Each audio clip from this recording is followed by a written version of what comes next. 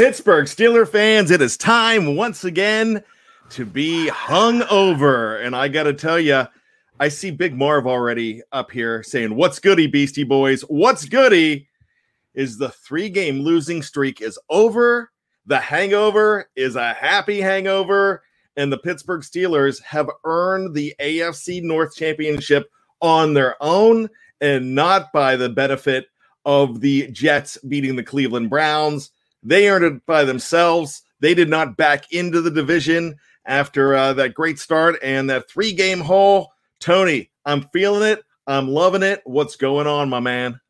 How you doing, Brian? I feel good. I mean, they came this close to having the most unsatisfying division clincher in history, probably, and it's a testament to the organization that they were able to do a 180 and turn that game around. It was a great. I was really proud of the team how they turned things around on Sunday. I absolutely was too, and it didn't feel like that way at first. So I got to tell you, great turnaround, a tale of two halves. We're going to talk about all of that. And once again, this is BTSC, BehindTheSteelCurtain.com. This is the hangover where, good or bad, win or lose, we talk about how we're feeling. It's our therapy group the next day after the Steelers play their regular season game. And now we're going to have playoff hangovers too. And hopefully there are many and there are lots of good ones. But here's the deal. Win or lose, we were going to be on here, and at the beginning of that game, Tony, it felt like it was going to be a loss. And you mentioned something about earning those hats and caps and winning the division. You know, it's not fun to put those things on when you just lost your 4th straight game and you had to have the Jets help you. I mean, you take it. Just like anything, you take it because you did earn those 11 wins to get you in that situation. But the way it was heading, it just felt really bad. So all of a sudden, after that game, we go on for the post-game show with co-editors Jeff Hartman, Dave Schofield, and myself. And all of a sudden, a lot of people in the live chat are having Super Bowl hopes once again. And I'm looking at Wes's comment here. I'm not getting back on the SB wagon just yet. And I get it. Not everybody will. But really what it is, it has revitalized championship dreams for this team and makes you feel a whole lot better. I'm looking at Nap here, Nap 1963, saying totally hungover. I love it. And he was texting me. In the first half. And we were frustrated together. Oh, yeah, I mean, we really were. And, on our Slack channel with BTSC, there was a lot of frustration. And one thing that I said to Nap, I said, man, if I didn't have a show after this game, if I didn't have to watch this game, I would turn it off. That's how frustrating it was because it just seemed like the same thing over and over and over again. Ben wasn't completing balls. The running game wasn't going.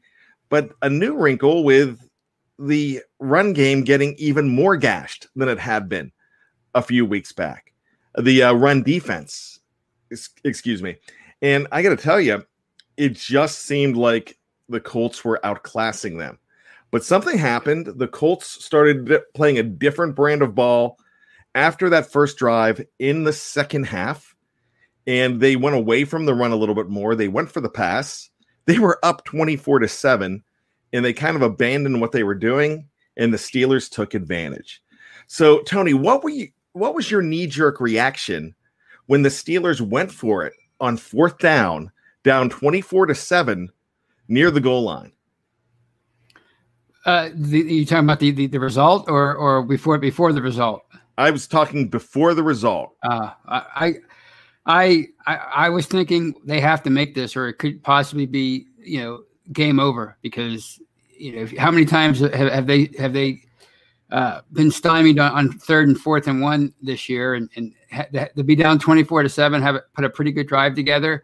You have a chance to get within 10 points. I was thinking they better make it, or this is it. They're going to lose their 4th straight. That's what I was thinking at that time. After they missed it, I was not angry that they went for it. I was angry that they could not punch that in. And that's what made me angry. But I had this weird feeling after they didn't punch it in. I'm thinking, all right, these guys don't have their tackles. They could, I mean, they've been blitzing fairly well.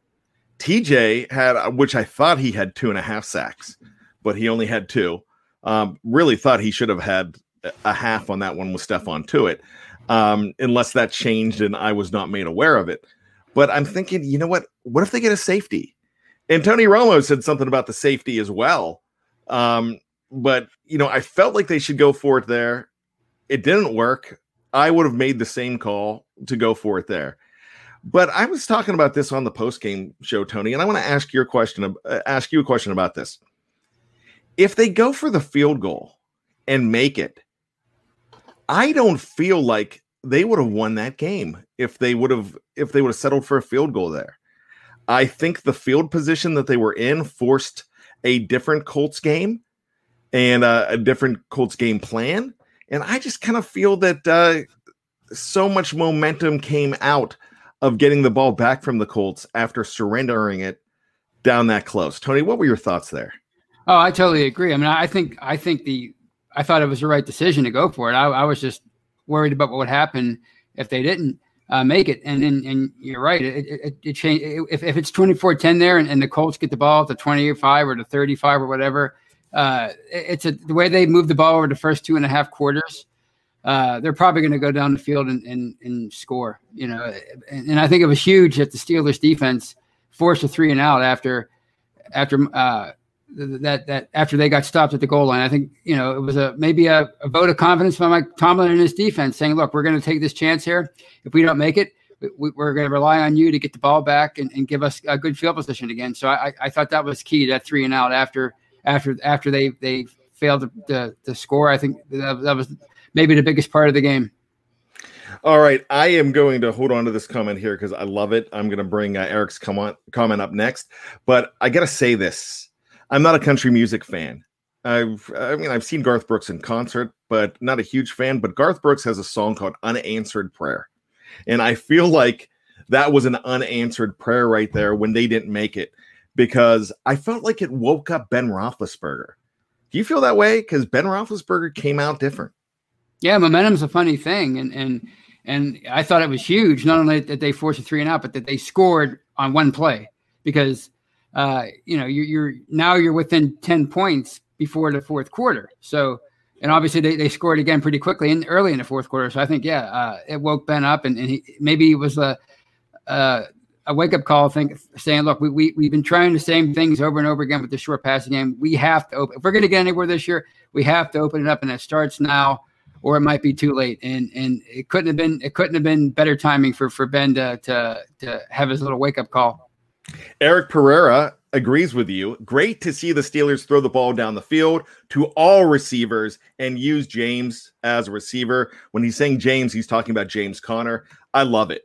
I love using James Conner out of the backfield. That helped open things up too. They still never really got that running game going, but they had 1 or 2 times when James Conner was able to get loose and help move the chains there. I mean, towards the end. So open up just a smidge, but enough to kind of change the script. And the script completely flipped when they started throwing the ball down the field. That's what we've been asking for the last 6 or 8 weeks or so. Those mid-range balls going down the field, and that's what they did. That long ball to Deontay Johnson was perfect. Somebody mentioned that, and somebody also mentioned every touchdown pass is perfect. And I got to tell you, that got them back in. As soon as they connected on that touchdown pass, I'm not saying I'm a soothsayer, because at halftime, I went and took a shower. That's how dirty I felt during that game. I went and took a shower, and I came back out. I'm thinking, all right, here we go. If they can come out strong, they've got a chance, but they've got to come out strong. But the Colts have got to they've got to stop the Colts, and they did not stop the Colts. But that sack, really close. That sack was huge, holding them to a field goal. Mm-hmm. But I'm thinking, man, they just took 5-6 minutes off the clock. Well, here we go. If they're going to do anything, they've got to do it here right now. And they didn't. They almost did, but they didn't. but they showed they could move the ball down the field a little bit more. And then after that, when Ben Roethlisberger connected to DJ-18, I'm thinking at that point, Tony, they could come back because I just knew that they could. I wasn't, but I'm still afraid of Rivers and the Colts. And of course, Jonathan Taylor, who I think is a tremendous running back. And on our pregame show the other day, I talked about this on the postgame yesterday. KT Smith mentioned that he's a high school coach, as you know, and he was scouting a high school football game coming up, and he was scouting Jonathan Taylor's opponents at the time. And he said the kid was unreal to watch. He scouted him in high school and said, wow, he was just absolutely amazing. And what he brought yesterday, I expect a lot of big things out of Taylor, who went in the second round to the Colts this year. What a big win for them.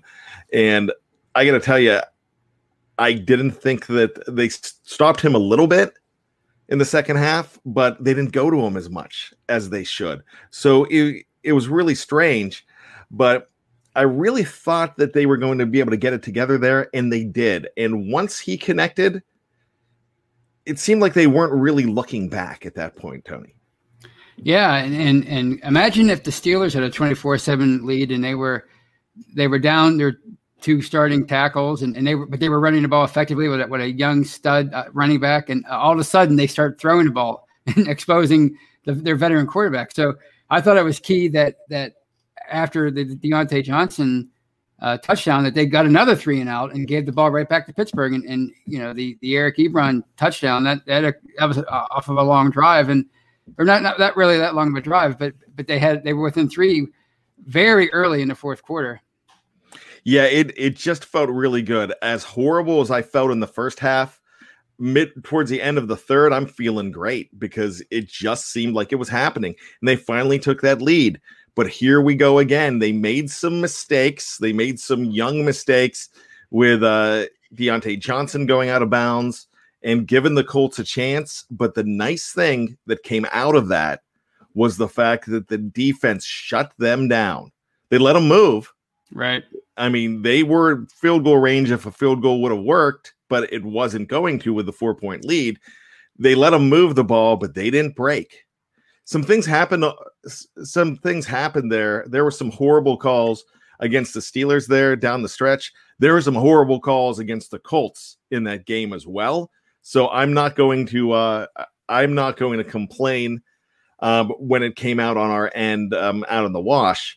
But, I got to say, it just seemed like when the Steelers finally had an opening and needed to take momentum, they did.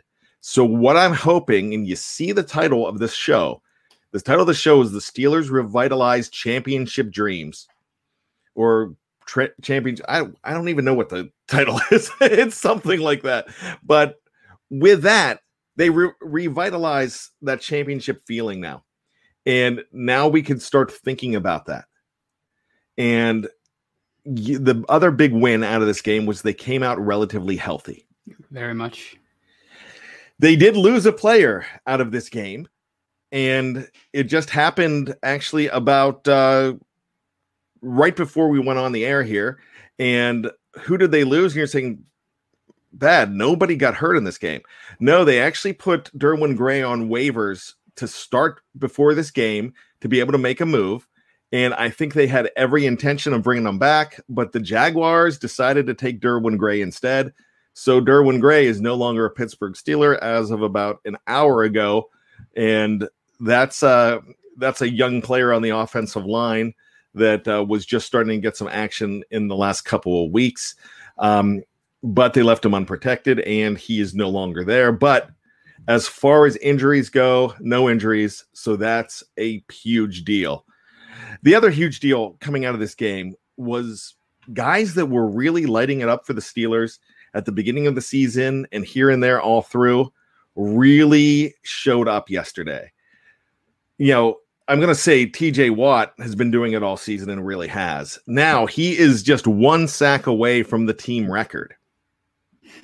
With his 15 sacks that he has right now, he could tie Debo James Harrison from that 2008 season when he was Defensive Player of the Year in the NFL and the Steelers last hoisted the Lombardi. So he could tie him for the single season sack record at 16. And it's really funny. He is only about 30 and a half sacks away from tying James Harrison for the team lead in history.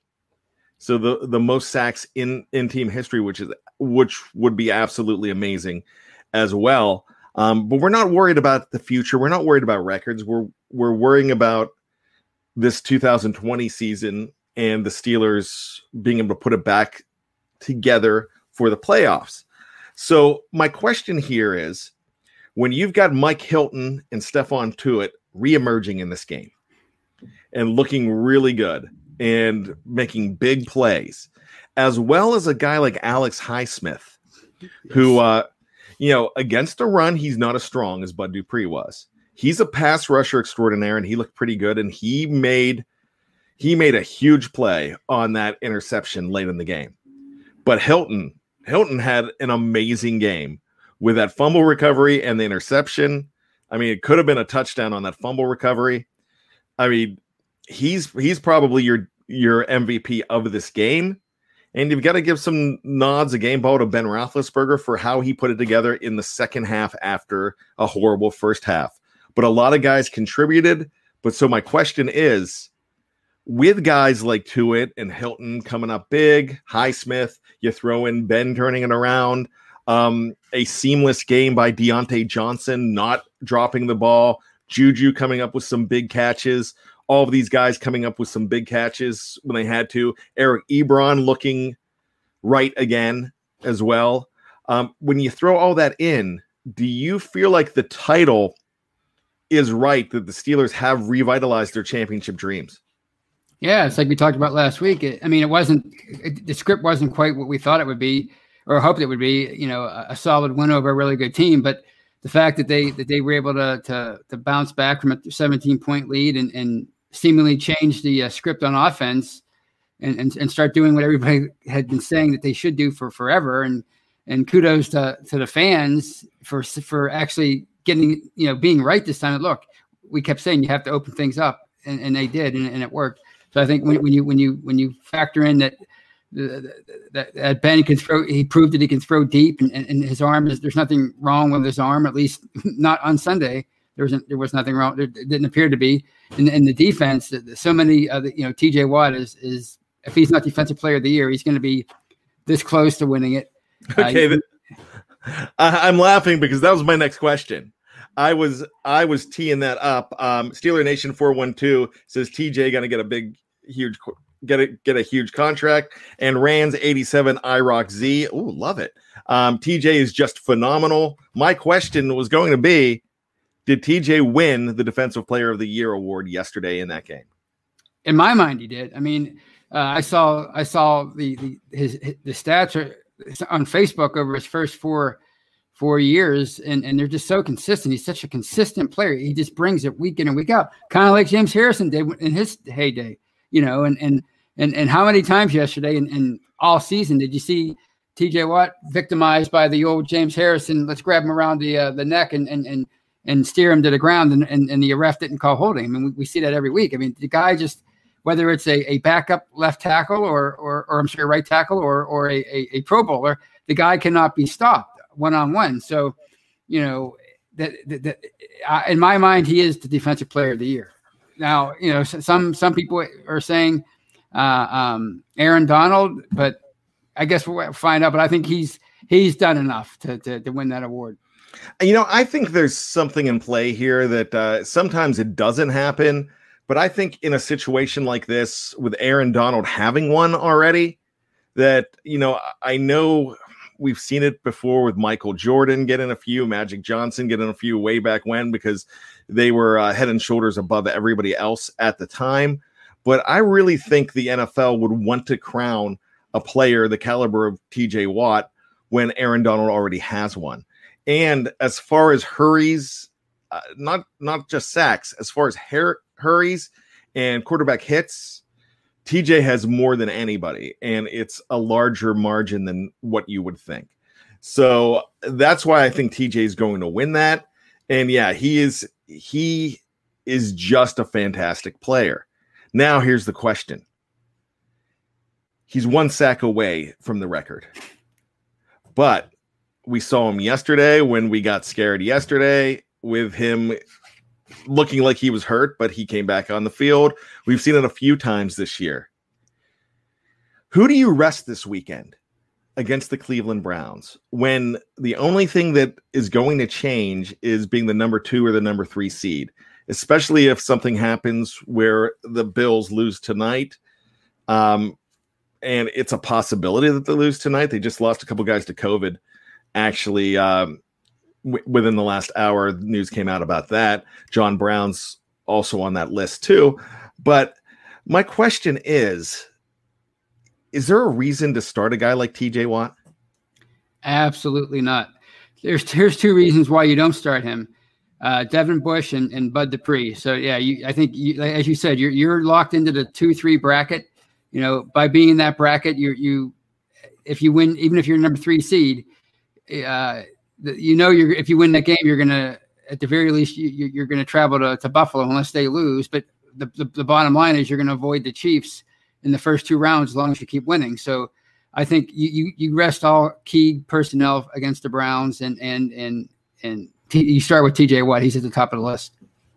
Okay, so I love our live chat because this is the glory of the live chat. They can agree to disagree on this because some people are saying rest everybody. Yeah, I agree. John Trent, who I really respect, says rest everyone. A lot of other people have said that too. I'm just singling out John. Felicia, who I really respect as well, says rest nobody. We're rusty with rest. Now, I get both sides of the coin. I'm thinking you rest a lot of people in this game. I think you put Mason Rudolph in, and I would love to see Mason Rudolph go to Cleveland and beat them. That to me would be absolutely phenomenal. But that's not it. You've been victimized, and you said it when you mentioned Bud Dupree and Devin Bush. You said it completely. We need to come out of this game healthy. Right. And that's the biggest thing. You know, now let's talk about Felicia's point. We're rusty on rest. That's true. Sometimes we are, but this team has not had a bye week. Right. This doesn't make it a bye week because the team is playing, but it is going to give some very important people time to rest. I don't think that Ben Roethlisberger is going to play any different. No. Whether he in the playoffs, whether he plays this week or not, but you're risking more. I think there's more reward from resting a lot of guys. Now, of course, you can't rest everybody, but if you were to rest about 5 or 6 guys, who are you resting, Tony? And I'm going to help you out here. We know Ben's on the list.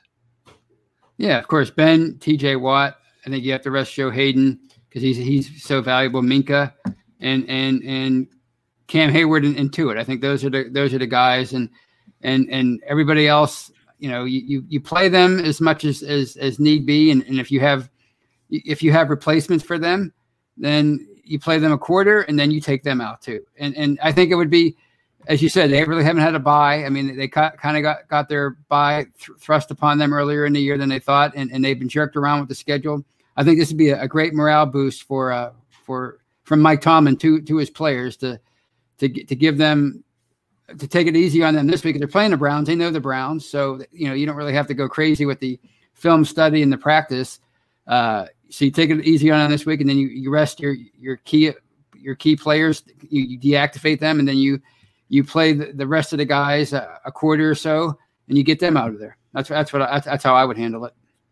Well, you know what's funny is that they are resting Pat Mahomes in Kansas City. I'm sorry, Patrick Mahomes. Sorry, Mrs. Mahomes. Patrick's being rested, and that's going to be 2 weeks off for him. And Andy Reid is famous for that. He's famous for resting everybody, and it doesn't always work in his favor. I will tell you that. But if you play those guys and they get their head ripped off, or they hurt a knee, or do something that they're out for the rest of the playoffs, that when you don't have to play them, I think that's going to kill you even more. So when you don't have a reason to win, I think you go ahead and leave some of these guys out. However, I got to ask you this question, Tony. Do they risk exposing somebody else to injury by having less guys in there, especially on offense and defense?